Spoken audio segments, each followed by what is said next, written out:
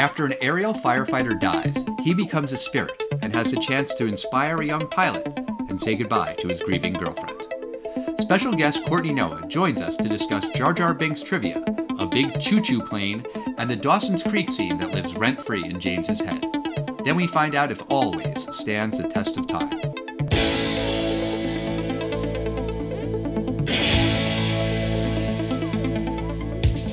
Test of time, James and Alan have to say, do the movies you love still hold up today? James says gladiator with a glut, and Alan says as a father blah blah. It's the test of time, James and Alan have to say, do the movies you love still hold up today? Test of time, James and Alan have to say, do the movies you love still hold up today? Hello, everybody, and happy Valentine's Day. My name is Alan Noah, and I am here with my two Valentines, my wife, Courtney Noah. Hello. And my James. Aw. I'll be your James this Valentine's Day. Thank you. That's very sweet. And I hope that everyone has their own James this Valentine's Day. I don't. I want you to just be my James, and I don't want anyone else to have any other James. That would be a James brief equivalent. Now I'm getting a little worried here. Okay, may you have your own metaphorical, but distinctly different from James brief this Valentine's Day. Sure. Well, welcome back to the show, Courtney. Thank you. It's great to be here. I mean, we're in our house, but still. Yeah, well, actually participating. Usually I just hear loud voices from down in our basement. This is true. This is fair. So now you get to be one of the loud voices. Yes, and hopefully not wake up our kids. They're asleep. It's fine. I'm glad that you're back for another Valentine's Day episode. I have to ask you out of the gate why you wanted to talk about Always, because I had in my head a bunch of movies that you were definitely going to pick, and this wasn't on my radar at all. But then you mentioned, like, Richard Dreyfuss as a leading man kind of a thing?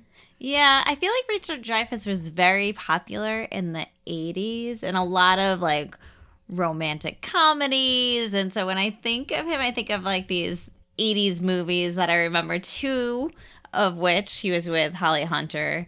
What's the other one Always, and then the other Once Around. So I think of them as like a romantic couple, movie couple, a little bit. The third one, actually, with Richard Dreyfuss that I was debating about was Moon Over Parador. But kind of looking at some reviews, I was like, oh, Always actually looks like it has the best. So let's go with that, although we'll see if it pans out for us in our reviews. Okay, all right. Yeah, we watched it together, and I wanted to ask you so many questions, and I didn't because I was saving everything for this. But, James, you said you hadn't seen Always, right?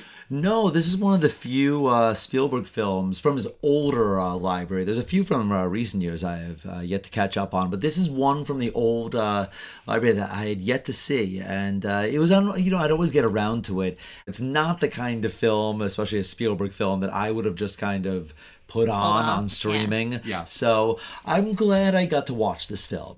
And I guess also just specifically about Richard Dreyfuss, he worked with Spielberg on Close Encounters of the Third Kind and in Jaws. I think this was the third and final time the two of them worked together. I'm not positive about that. But I never saw him in that way like you did, Courtney, of him as a leading man. I think of him in What About Bob, where he's kind of the annoyed, angry dad. I don't see him as a romantic leading guy. But then I also wondered if that was kind of the point in this movie, that he's more of like an everyman kind of a thing. Yeah, definitely. Yeah, and he has, like some comedic elements to him. I mean, definitely he's a daredevil also and risk taker. Which also doesn't seem like Richard Dreyfuss to me. I guess. I don't know if I know who Richard Dreyfuss is. I don't think I've ever seen Mr. Holland's Opus, but I guess I just picture him as more of like a serious person, not as a romantic guy, not as an action guy, not as a daredevil-y type guy. Well, then you should really watch Moon Over Parador, because he's like definitely probably outside of the typical Richard Dreyfuss character that I think you're thinking. Okay. If you want to come back to do that some other time, sure. Well, we'll see how this one goes. Okay. All right. I mean, he was also in comedies like Stakeout. I don't know if maybe he's in... Yeah. I've never seen that film. I don't know whether he was the serious guy or the comedic guy, but I'm pretty sure that was in the 80s, kind of a buddy cop or some kind of, it's just some kind of comedy film like that. Okay.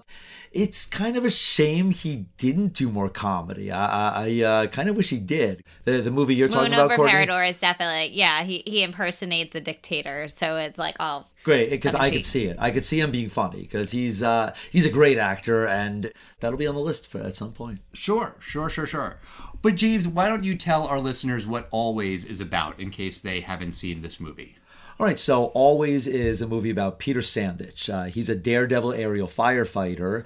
His girlfriend Dorinda is worried that Pete will die in his line of work, and her premonition proves true when Pete dies in an explosion after saving his best friend, Al. Aw. I would blow up my plane for you, Al. Thank you. See, this is why you're my other Valentine. Aw, awesome. Following Pete's death, Pete becomes a spirit tasked with providing inspiration to another pilot, Ted. Pete helps Ted become a better pilot, but soon Ted falls for Dorinda, who is struggling to get over Pete's death herself. Pete is also having a hard time letting go of Dorinda, even though he knows he can no longer be with her. During a dangerous forest fire, Dorinda steals a plane, determined not to let another man she cares about die. Pete helps Dorinda on her mission, and then says goodbye, allowing both of them to move on. So this is a sad Valentine's Day movie. Yeah, definitely that bittersweet element to it. I mean, you see the romance, but yeah, doesn't end so well. Right. So this movie came out in 1989. How did it do at the box office? I have no idea. I have no memory of this as a kid. It opened on December 22nd, 1989. It opened at number 5 with only $3 million, and it wound up kind of limping to $43 million. Yeah, so this film didn't really do that well for Spielberg. Had you ever heard of this film, Al? I think I'd heard of it, but I don't really think it registered in my brain. So I'd heard of this actually from exactly one place. And I'll admit it, this was back freshman year. I was watching Dawson's Creek. I watched the first season, then got bored of it. Freshman year of high school or college? No, this was college. Okay. And I was watching Dawson's Creek, and the main character, Dawson Leary, he wants to be a filmmaker, and he's obsessed with Spielberg. And his room is adorned with Spielberg posters. And you see Jaws and Close Encounters and Indiana Jones. And then he opens his closet. And on the inner part of the doors of his closet are 2 posters. 1941 and Always, which are 2 of the worst Spielberg movies, I think, from what I've read. The less regarded ones of his. And I didn't know either of those films, and I kind of got the impression, I guess rightfully, that these are the kind of films that a Spielberg aficionado is hiding for some reason. I knew that people didn't really talk about it, but it was that one Dawson's Creek scene that kind of stuck with me for years. It's kind of interesting, too, because when I picked the movie, I actually didn't know it was a Steven Spielberg movie until we started watching it. I was like, huh. I just think of it as a Holly Hunter, Richard Dreyfuss movie. Fair. Well, let me ask you, Courtney, because I'm very, very curious to get your opinion on this. In the beginning part of the movie, before Pete dies, basically, what do you think about Pete as a partner to Dorinda? As a partner to Dorinda, I think it works. Yeah, I've thought about it. I don't think he would be for everyone, clearly, but they have something that just works for them. And so, yeah, I think some of his quirks, like getting her birthday wrong, was one of them. Right. But I think she finds that charming and that he's consistent in that way. I think they actually are a perfect match, which actually makes me scratch my head a little bit in who she goes for later on in the movie, because I'm like, I just don't see it. Like, I saw it, at least as weird as it was, with her and Pete. Okay. What about you, James? What were you thinking? I was told they were in love. I got that they were a good couple. I'm not really sure what my specific criticism of it was, but That's my problem, I'll say, with the film. Some of the love story, both between Holly Hunter and the two men that she has love stories with, just maybe the chemistry, like in some of those cases, great actors, but just maybe there were scenes missing, maybe an establishment scene. But Holly Hunter's definitely, she doesn't even say anything. The scene when she finds out that his plane's blown up, she's in the radio tower, and John Goodman sees her. Without speaking, she can emote this terrible grief, and there just wasn't something in the script that really made me believe the loss. Although I do think when they had the conversation when they're in their apartment or house or whatever, and she's saying how much it hurts her every time he goes up and flies and puts his life at risk. I felt like that was kind of meant to be like pulling it together and showing the relationship, the seriousness, the depth of it. So I felt like that was there. It was more light on the Ted side that I didn't see. That's all totally fair. And in regards to that scene, that was kind of one of the reasons why I didn't like Pete out of the gate, because she is so upset about what he does for a living. It's not even that he doesn't give a shit. He seems genuinely surprised by this information, that she is worried sick all of the time. And earlier he does kind of a stunt where he comes in when he's lost fuel. Is he gonna die? And then he's fine, and he's like, oh, she's gonna be mad at me. And it's very lighthearted, and it's like, you should know that you are torturing this woman. It's more than he's just cavalier. Yeah, he's glib, and he's also just like, oh, really? This bothers you? Like, how has this not come up? And how has he not noticed? The getting the birthday wrong thing, that kind of annoys me, because I'm good with dates, and I know some people aren't, so whatever, you can let that slide. But he also does the big romantic gesture of he gives her the dress, and he knows that she will love it, and she does, and he pretends that he forgot their song, but then no, haha, he did remember her song. So in certain aspects, he's great, he's amazing, but then she says, well, I'm going to be a pilot too. And he is a full-on dick when he's like, no, absolutely not. I forbid it. And she's like, I'm sorry, you forbid it? And he's like, yes, in fact, I do. I forbid you from doing this thing. It's like, what the fuck? And then part of me is like, okay, but maybe that's good for the movie. They have a complicated relationship. It's not a perfect Hollywood fairy tale romance. But I was just kind of going back and forth with what I thought of their couple. And I think it was also compounded by what Al says when he's talking about the two different kinds of loves. And I forget exactly what the analogy is, but it's related to fire, because they're firefighters. The one that flames up, or the slow burn. And, exactly. Yeah. Right as he said that, I'm like, the alarm bell was going off in my head. I'm like, this is a line that is going to be thematically relevant. Which kind of love is it that they have? Do they have the hot, intense, passionate one that's going to burn out, or is it an eternal flame? And I think at the end of the movie, you're supposed to believe that it's an eternal flame, because even though they say goodbye, they will always love each other, and their love will live always, right? That's the name of the movie. But I couldn't kind of make heads or tails of that. I think he also said something like, you put your hand to the ground, still warm. So I think that's it. She'll always have that warm place in her heart for him that will be there always, just like you said. Right. Maybe it's also possible that what they were going for is that their love is both, that it's the intense, passionate one and the one that goes forever.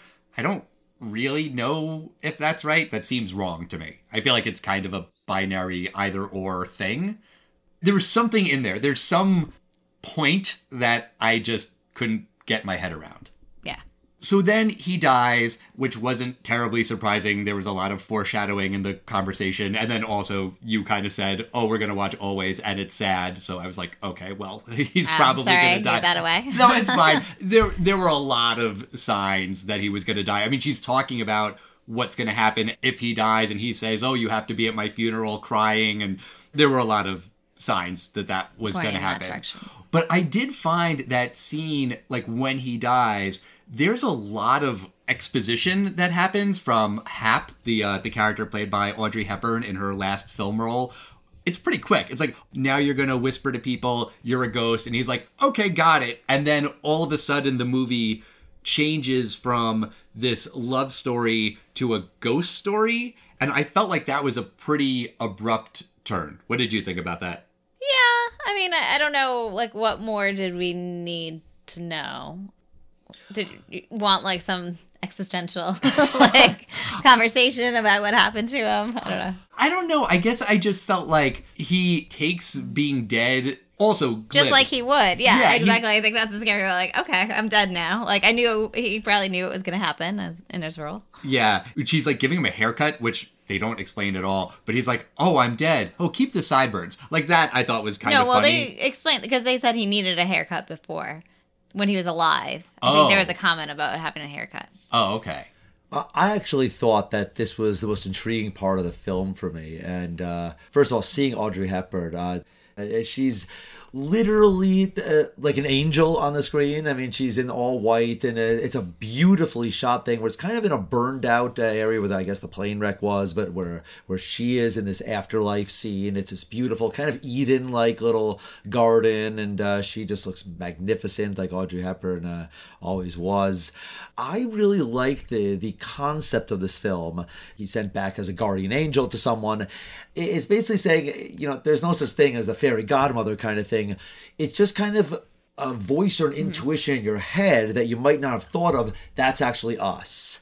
She's a pilot at the end. He's able to kind of tell her and Ted, the pilot, he's able to kind of just give them thoughts of things they know and just, you could do it. Just calm down. And that is something you might say to yourself. And it was kind of intriguing thinking, yeah, maybe that is my grandpa. That part I found intriguing. Yeah, it's intriguing. I guess I just felt like the transition kind of gave me whiplash about how quickly it happens. Well, I'll say there's something very interesting about their deaths. So Al, John Goodman's character, his engine's on fire. He says, my goose is cooked. And Pete to do something incredibly daring. He's able to do it, except as he pulls up, there's a little fire on the wing. And it's very interesting what Richard Dreyfuss's character does. He looks at the fire and just looks at Al, he knows in a second. I mean, and Al's wing was on fire for 30 seconds. That's a different kind of fire, I guess. But this guy knew in a second, oh, fuck. It's 2 seconds away. There's no bailing out. There's no anything. And it blows up. So when he gets to the afterlife, Al, he's not like, oh, I must have blacked out and something happened. So that's why he's not surprised he's dead. Yeah, I understand that. It just, the tone of the movie then changed. And then after Pete is this spirit, he is, assigned to Ted and he's going to help him out. The very first thing he does is he fucks with Al and tells Ted to dump the fire spray, whatever it is. Retardant, yeah. On Al, because he thinks it'll be funny to see Al covered in the red goopy stuff. And, it's kind of funny, but he's ruining Ted's chances of becoming a pilot. That also, that kind of speaks to his nature too, right? You're saying he's kind of a jerk a little bit. Yeah, like that's like a shitty thing to do. Like he's here as a guardian angel or whatever you want to call it, but he's like not doing the job that he said. Right. The very first thing he does with this unbelievable, awesome, supernatural power is pull a prank on his old buddy Al and cover him in red goop without any thought of the consequences to Ted, the guy whose life he's supposed to be helping. So it was another example of a shitty thing that this guy was doing. It's in character with him. He is a little bit of a jerk. He needs a little guidance. And these are not guardian angels who are perfect. Right. And Hap says that later, that you're a good person. That's why you're inspiration, a spiritus, I think is what it's called. Something like that. But yeah, so he's not a bad person. He just kind of has to figure it out. Then it's this turn where Ted is in love with Dorinda. And he saw her earlier and he didn't dance with her. Oh, yeah, we didn't talk about the dance scene. Yeah, how fucking weird is that? Yeah, we're going backwards. It was almost like a musical. And I don't remember this at all, having watched the movie before. I was like, wait, what is happening here? It seems so outside of the drama that it's supposed to be. It felt like we moved into like I don't know, like a 1950s musical. I don't know. Right. with like all the guys lining up around the girl and like when's my turn to dance with her? Yeah. I mean, that's weird, right? Like Dorinda is Pete's girl and everyone knows that. And Al is Pete's best friend. So if Al wanted to dance with Dorinda a little bit, yeah, sure, go dance with her. We're all friends. Who gives a shit? But when every other guy there is like, ooh, I want to dance with her. She looks really hot in that white dress. And he's like, okay, but just wash your hands first. I'll hold your towels. Yeah. That's really, really fucking weird and bizarre. And to your point about it seeming like something from the 50s, this movie is a remake of a movie, I think from the 40s or 50s or something, a man named Joe. A guy named Joe. A guy named Joe. There you go. So maybe that's where that scene comes from. Yeah, I was wondering if there's a similar scene that they were trying to. I mean, you got to remember this is Steven Spielberg. He grew up obsessed with the cinema, so he's actually obsessed with this movie. Right. Yeah. Apparently, I read that he and Dreyfuss talked about this film a lot during the filming of Jaws. Right. And it was always Spielberg's dream to remake that film. So it's a film none of us have ever heard of. Probably most people in the 80s would have never heard of. But a boy growing up in the 60s obsessed with cinema would have heard of this film. Right. I wonder if that scene is in A Guy Named Joe, and yeah, maybe it didn't feel weird then. I mean, I would think that would still be weird in the 40s. It probably worked in that type of movie back then. Fine. But even still, so there's this backstory with Ted because Ted didn't get to dance with her and he really wanted to. And then he is obsessed with her and he's in love with her. So then there's this other love story.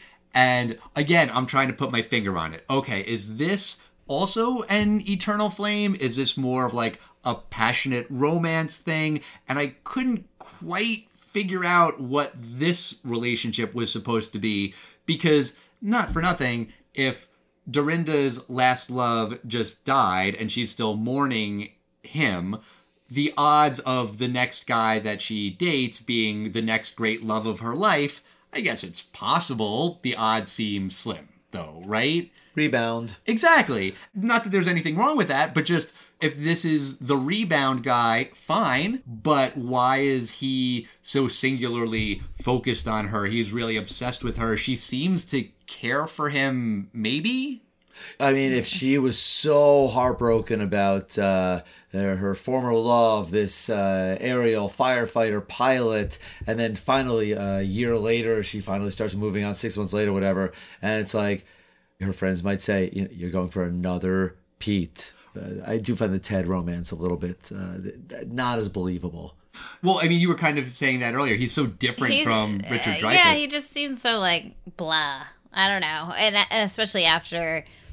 she clearly likes the glibness of Pete's character, other than, Ted's clearly attractive, right? Like, it's just a physical thing, which, to your point, how could this be, like, the long-lasting relationship? Right. I think if the movie had maybe just gone more in that direction of this guy is young and handsome and she's just into that from a physical perspective, okay, sure, that makes sense. But it seems like there's more of a connection there. And then when they have their dinner date and she is talking about Pete a lot, he's not an outright asshole about it. He's like, okay, you are clearly still hung up on Pete.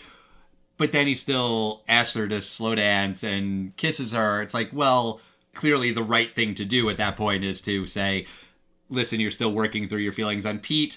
That's fine. Let's talk in a couple months. Yeah, but he's obsessed with her, right? Right. You kind of get that sense. Like, everything he's doing is to try to get back to her. Yeah. Then I just felt like there's another guy treating Dorinda like shit. Yeah. And maybe it comes from a place of real, actual caring, but it just felt shitty to me. Also, what Al does to Dorinda when he confronts her when he goes to visit her at her new apartment.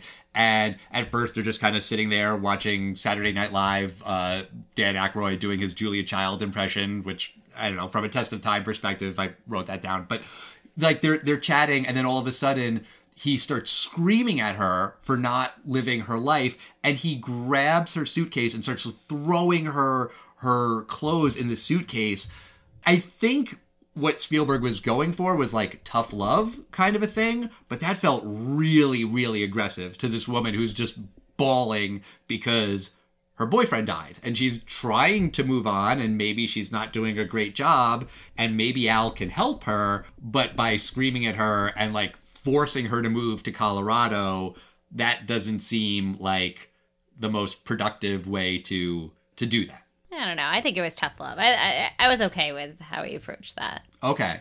That wasn't too tough love? No, I think they were really close. What I didn't quite understand is it seemed like he didn't know where she went after that period of time. Like, you guys didn't keep in touch. Like, right. You were that close, and then you kind of like drifted apart. Yeah, that's true, because it's been 6 months, a year. Yes, not that long. Right. Yeah. There's no Facebook, but even still, you could exchange landline phone numbers and call every couple of weeks.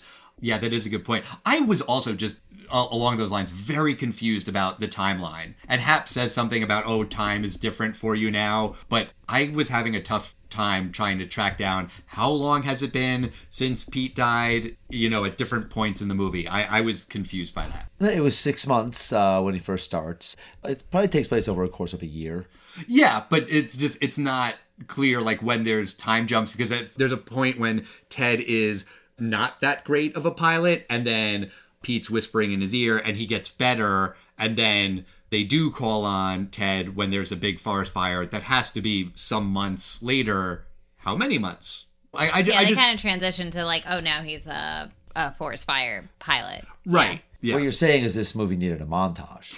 Honestly, it probably did. I think that would have helped. Or even just like text on screen of, 6 months later. Or voiceover. We know how much he loves voiceover. No voiceover needed. Or honestly, even be like, hey, it's been a year since he died, and so therefore you need to blah, blah, blah. You work it into conversation. Maybe it's a little clunky dialogue, but that, I think, well, no, they did say that. She said it was a year when they were having dinner. You're right. But then, yeah, I guess I was just like, oh, now it's been a year. Maybe the montage would have helped kind of bridge the gap. I think the transition from when they're in Colorado to when they go back to, where were they? Like Pacific Northwest. Yeah. Somewhere up there. Yeah. And I was also a little bit confused about that, about where they were at different points, because, yeah, then they're just all of a sudden back at the location from the beginning of the movie. But it's like, wait, when did they get there? Did they say we're going there?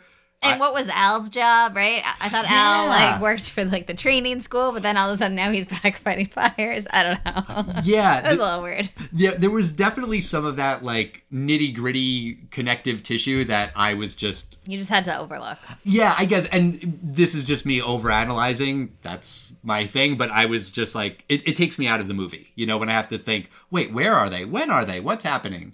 Audrey Hepburn's character says at one point, she goes, time acts very different here. Einstein had no idea, or something like that. Although it sounds like Einstein was perfectly correct, because Einstein does say it's all relative, and the closer the speed of light, time slows down. So I think actually probably Einstein would probably totally understand it. I'm glad he would. Yes. But there was one thing that totally flew over my head. There was a scene when they're talking about a John Wayne impression. Oh, no. You mean Henry Fonda. And I was just like, I have no idea who these people are. Yeah. And, I'm sure it was something really understood in 1989. I'll bet there is a big difference between Henry Fonda and John Wayne. I'm sure there is. But I have no idea. Yeah. Apparently, that was a thing that just kind of happened while they were filming, that the actor who plays Ted, his name's Brad Johnson, he was doing that impression, and Holly Hunter didn't know who it was, and Spielberg thought that was really, really funny, so he wrote it in, and yeah, it doesn't really translate, especially 35 years later. Right. There's even a part in the beginning when they're establishing that he's a real daredevil. So what do? It's the perfect word to tell the audience what kind of person this guy is. One of the guys at the radio tower says, you've got that Evel Knievel voice in you. He was a daredevil in the 70s, I think. Yeah.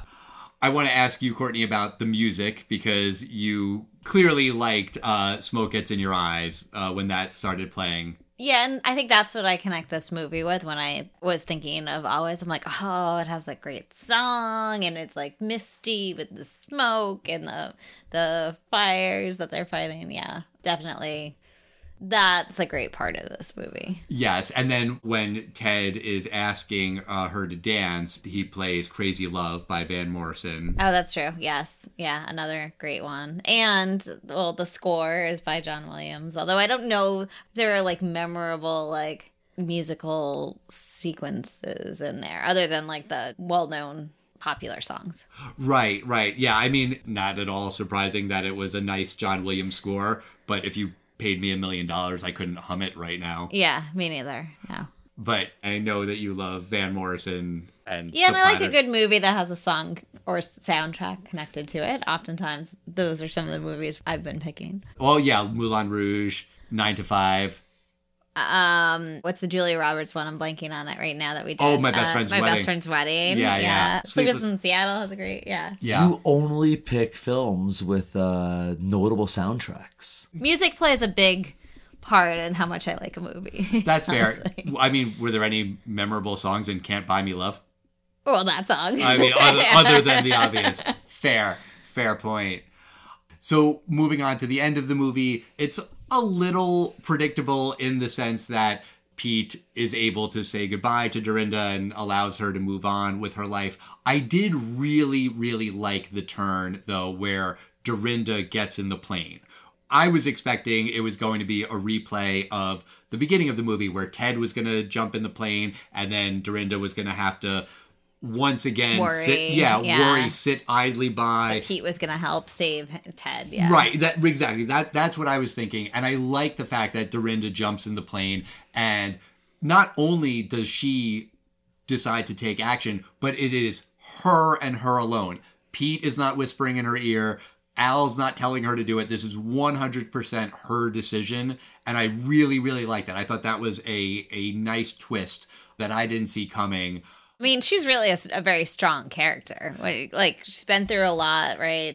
She thrives in a kind of sea of very macho guys, and has been able to really establish her autonomy and, like, respect amongst them. She is an impressive character. I don't know if we've given her due.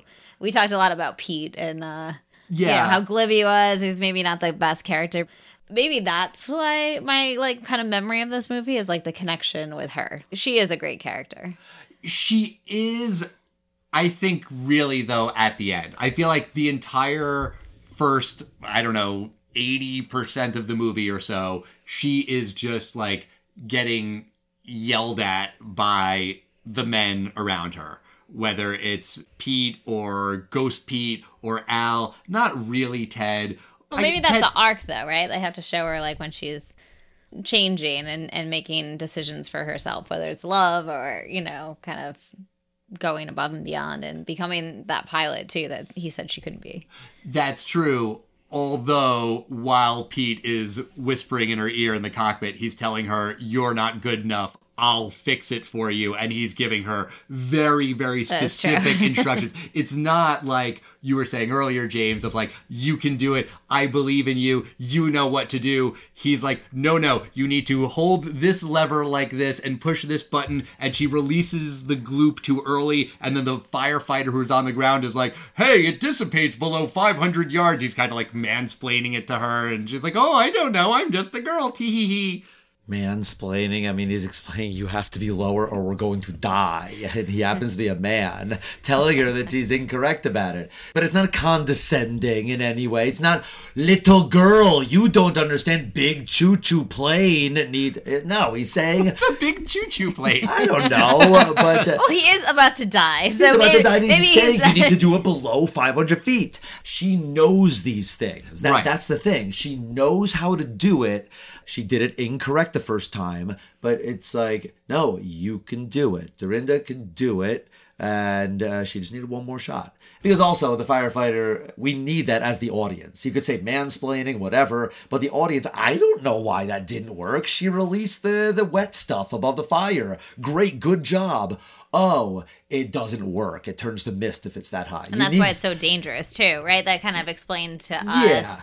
Oh, they can't just drop it from above the flames. They have to, like, go in there in the flames to make You it need work. someone to explain. I don't know. There's something about that line just rubbed me the wrong way. The scene where he, tells her everything that he wanted to say, and, he admits to the fact that he was a glib asshole. Not Who in never so many said words. I love you, right? Like, that was a big part of the earlier part of the movie, that he's trying to yell to her, I love you, and it was like right before he died, and she didn't hear him.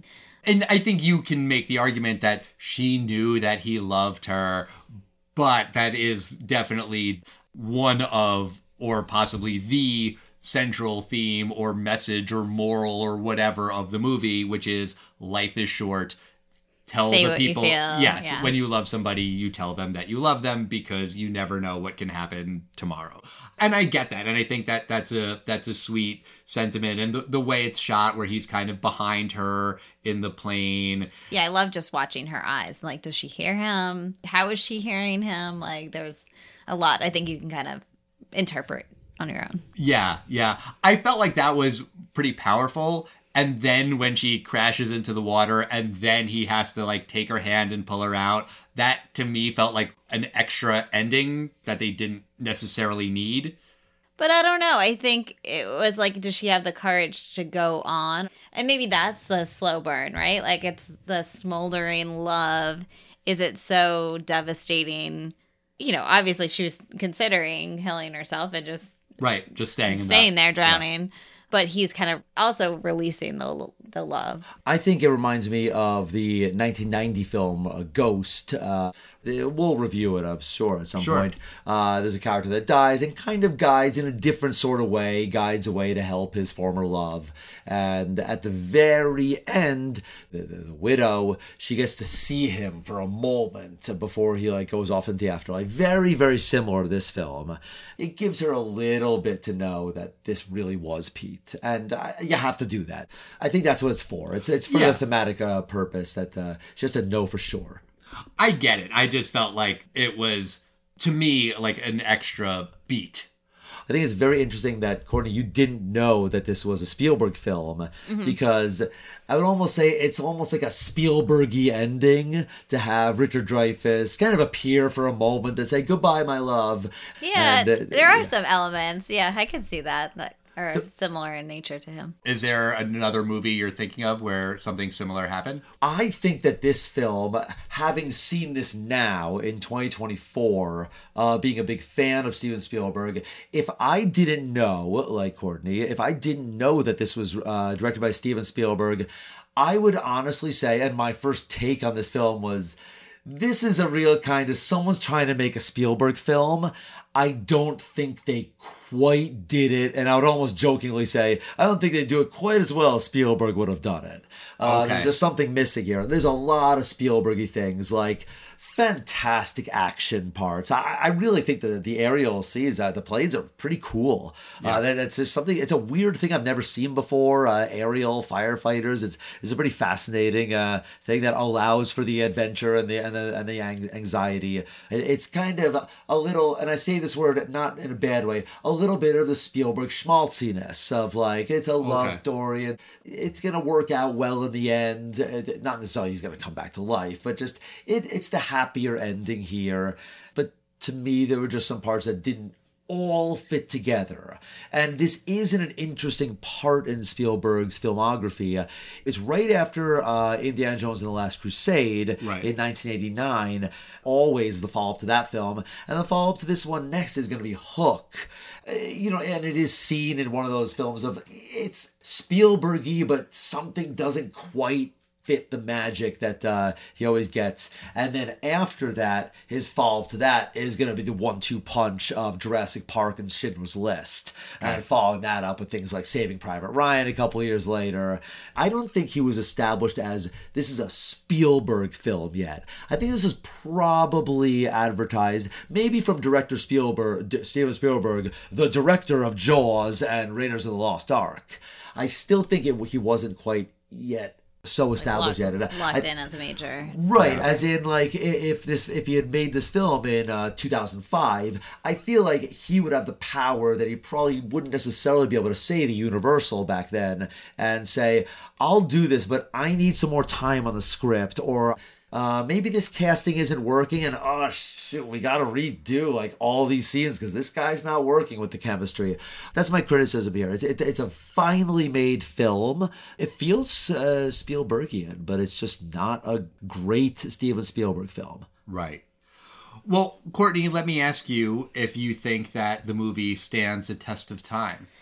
I'm really sad to say that I don't think it does. I think in my head, remembering it, I built it up to be this great romantic, bittersweet love story. And I think just all the glib parts and Ted's character really bothered me a lot. I think I just couldn't see him being the replacement. Yeah. And some of the parts just didn't fit together. We were talking about different things they reference. That didn't bother me as much as I think just some of the approaches of making the movie, and maybe Steven Spielberg was just still finding his way, if that's how we want to say. He wasn't as established as he is today. Yeah. Could have been tighter. Yeah, I kind of felt like it was very slow in some parts, and then other parts happened very quickly, and it was paced weirdly. Yeah. I mean, I do love the cast, though. I still, despite my feelings about the movie, will always love Holly Hunter. Richard Dreyfuss, maybe not his best film, but still love him. And, of course, John Goodman. Like, he was actually probably, well, no, Holly Hunter's still my favorite in the movie, but okay, followed by John Goodman. Okay. I was kind of hoping you were going to say that Al was your favorite. Of course I love him, but Holly Hunter, I don't know. She's just such a strong character and consistently good at the movies she's in. So if anyone was carrying the movie, I think it was her. Right. Totally fair. All right. James, what do you think? I think it's a finely made film in many ways. The cinematography was made by this guy, Michael or Mikhail Solomon. He wound up being the DP, director of photography, on a film that we'll review. I've never seen it before, but a movie called Backdraft. Okay. That's a famous fire film. That's a good one. Yeah, and I mean... I think. I don't know. Maybe my judgment. Maybe. Yeah, it was. Regardless of my opinion on this film always, if I was making Backdraft in 1991, I would say, who do I want to shoot this film? Have you seen this film always? Have you seen those fire scenes and the firefighters and the sense of danger around them? Get that guy. And I love the aerial scenes. Holly Hunter's great in this film, but I also think John Goodman is one of those guys that I'm always surprised by John Goodman because I knew him growing up as the guy from Roseanne. Yeah. Mm-hmm. So I was like, all right, I generally love, sitcom dads. He just always just again and again, like, holy shit, this guy himself, kind of. Yeah. Well, not just reinvents himself, but it's like, he's not just, Bob Saget, rest in peace. Great, a funny guy. He wasn't like, his acting will move you to tears. Like, John Goodman goes everything from, Argo and this movie, and he's in every one of the, the Coen films. Like, This guy's an unbelievable actor. And Righteous Gemstones, actually, that's what I kept thinking of, which is the most recent thing that we've seen him in. Sure. I love that that he's in this, and I also love that Holly Hunter's in this because they're probably relatively unknowns, and I'm just fascinated at the caliber of acting that's in it. Of course, Richard Dreyfuss and Audrey Hepburn are known, they're fantastic. This guy Brad Johnson, who plays Ted, I don't think Brad Johnson had a chance. Being the love story with Holly Hunter, or maybe it was something in the script, but it just didn't work for me. I think Dawson Leary was right, basically. So for me, it does not stand the test of time. What do you think, Al? Yeah, I agree with you guys. I don't think it stands the test of time. And I think it's a shame because I think that a lot of the themes of the movie really do stand the test of time, about saying I love you, being a good partner and listening to the person that you love and being there for them and getting over someone who's passed away and how difficult that is. And I really like this idea of the spirits whispering in your ear. I think that's really nice and sweet, and I like to believe that that's true. But yeah, I agree with you that the execution in this movie is just not there. And it does feel like either Spielberg was rushed, or he didn't know what he was doing, or he was paying too much homage to the original movie, where maybe they're trying to force something. I don't know. I feel like the script is where like a lot of the mistakes are made. And I think that while we're all saying that Spielberg would get better, and I think that's just very, very obviously true. Having seen The Fabelmans, which I think is the most recent movie he's done that we've seen, I really didn't care for that one. So he's not infallible even today. You know, there are missteps. Some current flops. And although everyone that did get good reviews. Yeah, people really liked Fabelmans. It won 0 Oscars. I think it was nominated for a couple, but it won nothing. Whatever. I feel like this movie is chock full of really interesting ideas, and it's very, very poorly executed. I agree with you about John Goodman. He's wonderful. Brad Johnson, I was looking him up. He died because of COVID-19. I think 2020 or 2021, which is a very sad end to his story, obviously. But yeah, I don't think he's great in the movie. I think that Richard Dreyfuss is miscast. Holly Hunter is beautiful. But god damn, that fucking mullet. Are you kidding me? Like, that hairstyle is awful. And it's very, very easy to make fun of mullets as just a stupid fucking haircut. They always were, and they still are. And Holly Hunter's face is framed so weird by that mullet. I'm like, this is a beautiful woman that just looks strange with that fucking haircut. But how would we know it was maybe her at that bar scene without the glance from behind? Like, oh, is it her? Because there's someone else who has a female mullet. I thought that was Holly Hunter in that scene. I know, you were like, oh, didn't he see her? I was like, no, it's just someone with the same mullet. I just don't understand the whole mullet thing. Also, there's way too much fucking whistling in this movie. That's me and my misophonia. I hate it, and it's just horrifically grating and worse than nails on a chalkboard for me. Also, I think really just the way that Dorinda is treated by the male characters. I don't really like that. Also, the name Dorinda is kind of... The name was interesting. Yeah, I was like, is anyone named Dorinda? Yeah, again... Is that a name? Maybe that's from the 1940s version, and in the 40s that was fine, but it was confusing. Also, by the way, I didn't really get at the beginning of the movie if they were married or boyfriend, girlfriend. Did they say that? Did I miss the word girlfriend or something in there? He says, "You're my gal" a couple times.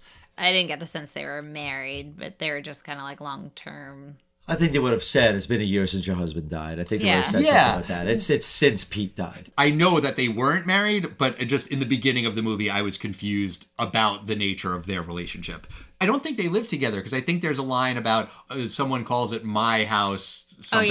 She does say like, this is I'm not calling for you at my house. Right. So they don't live together. That's fine. They can still have a close relationship. But I was lost. I was confused about details. So yeah, I am in agreement that the movie does not stand the test of time. All right, then I will wrap this up by asking you one last seemingly unrelated question. Okay. How would Jar Jar Binks say that he is very phonia? Huh? Oh, misophonia? I got it. Okay. I get it. Don't mock my condition, James. I must say that's how Jar Jar Binks said there might be a comedic error. He's just saying that he's sophonia, and you're like, oh, yes, misophonia, and you get an Abbott and Costello who's on first kind of thing going. I feel like that's a convoluted setup. why is Jar Jar acting like a phony? And then why am I talking to Jar Jar about my hatred of whistling? I don't know. Did we just have a Jar Jar Binks joke? What was the joke recently? Oh, you want me to tell that story? You were mad at me about that. Courtney and I went to a trivia night with some friends, and they announced the category before they asked the question. And he says, the next category is Star Wars. And I say, I know it. It's Jar Jar Binks. I write Jar Jar Binks down on the answer sheet and then hand it in. The guy hasn't even asked the question yet. And Courtney's jaw drops because we take bar trivia really fucking seriously. And she's like, what are you doing, you idiot? I'm like, it's gotta be. It's gotta be Jar Jar Binks. He asked the question of this character was portrayed by Ahmed Best. They announced that the answer is Jar Jar Binks. Courtney was very, very impressed, and then I was just not going to say anything, and then someone else said, oh, well, I knew that because I follow you on Instagram, and that was the trivia answer of the week, and that's how I knew that it was Jar Jar Binks, because I follow the guy. I mean, you're stupid not to. He gives you an answer before you even show up, so I knew that that was going to be the answer. And then I lost all faith in him. And let me ask you this question, Al. At the time, did you say, hey, Courtney, this guy has a trivia question of the week. He always said it's Jar Jar Binks. No, he played it off like he just has this like yes. trivia, intuition. Because you wouldn't usually be that arrogant about it. You had inside information. 100%. And the look on your face when you heard that other girl say that, you were like, you son of a bitch, you let me be impressed by you. I'm like, yeah, I did. Sorry. And I could have gotten away with it. And that's our relationship. There you go. I love you. Happy Valentine's Day. Happy Valentine's Day. See, I say I love you. Yes, you do. I don't. But I know that you do. And I'm the Pete in this relationship. I guess so. Maybe. I also know your birthday, obviously. Yes, you do. Well, thank you for coming back on the show, Courtney. Thank you. It's been great. And, come back again for a non-Valentine's Day episode if you want. I'll have to pick one that stands the test of time next time. Okay. I think we've been on kind of a downward streak. Yeah, Can't Buy Me Love, we all said, did not stand the test of time. And before that was Election, which we all liked. Yes. And said it did stand the test of time. All right, we'll think about it. Come back on anytime because we very often record in our house, so it's pretty convenient. It is. I will certainly come back. Thank you.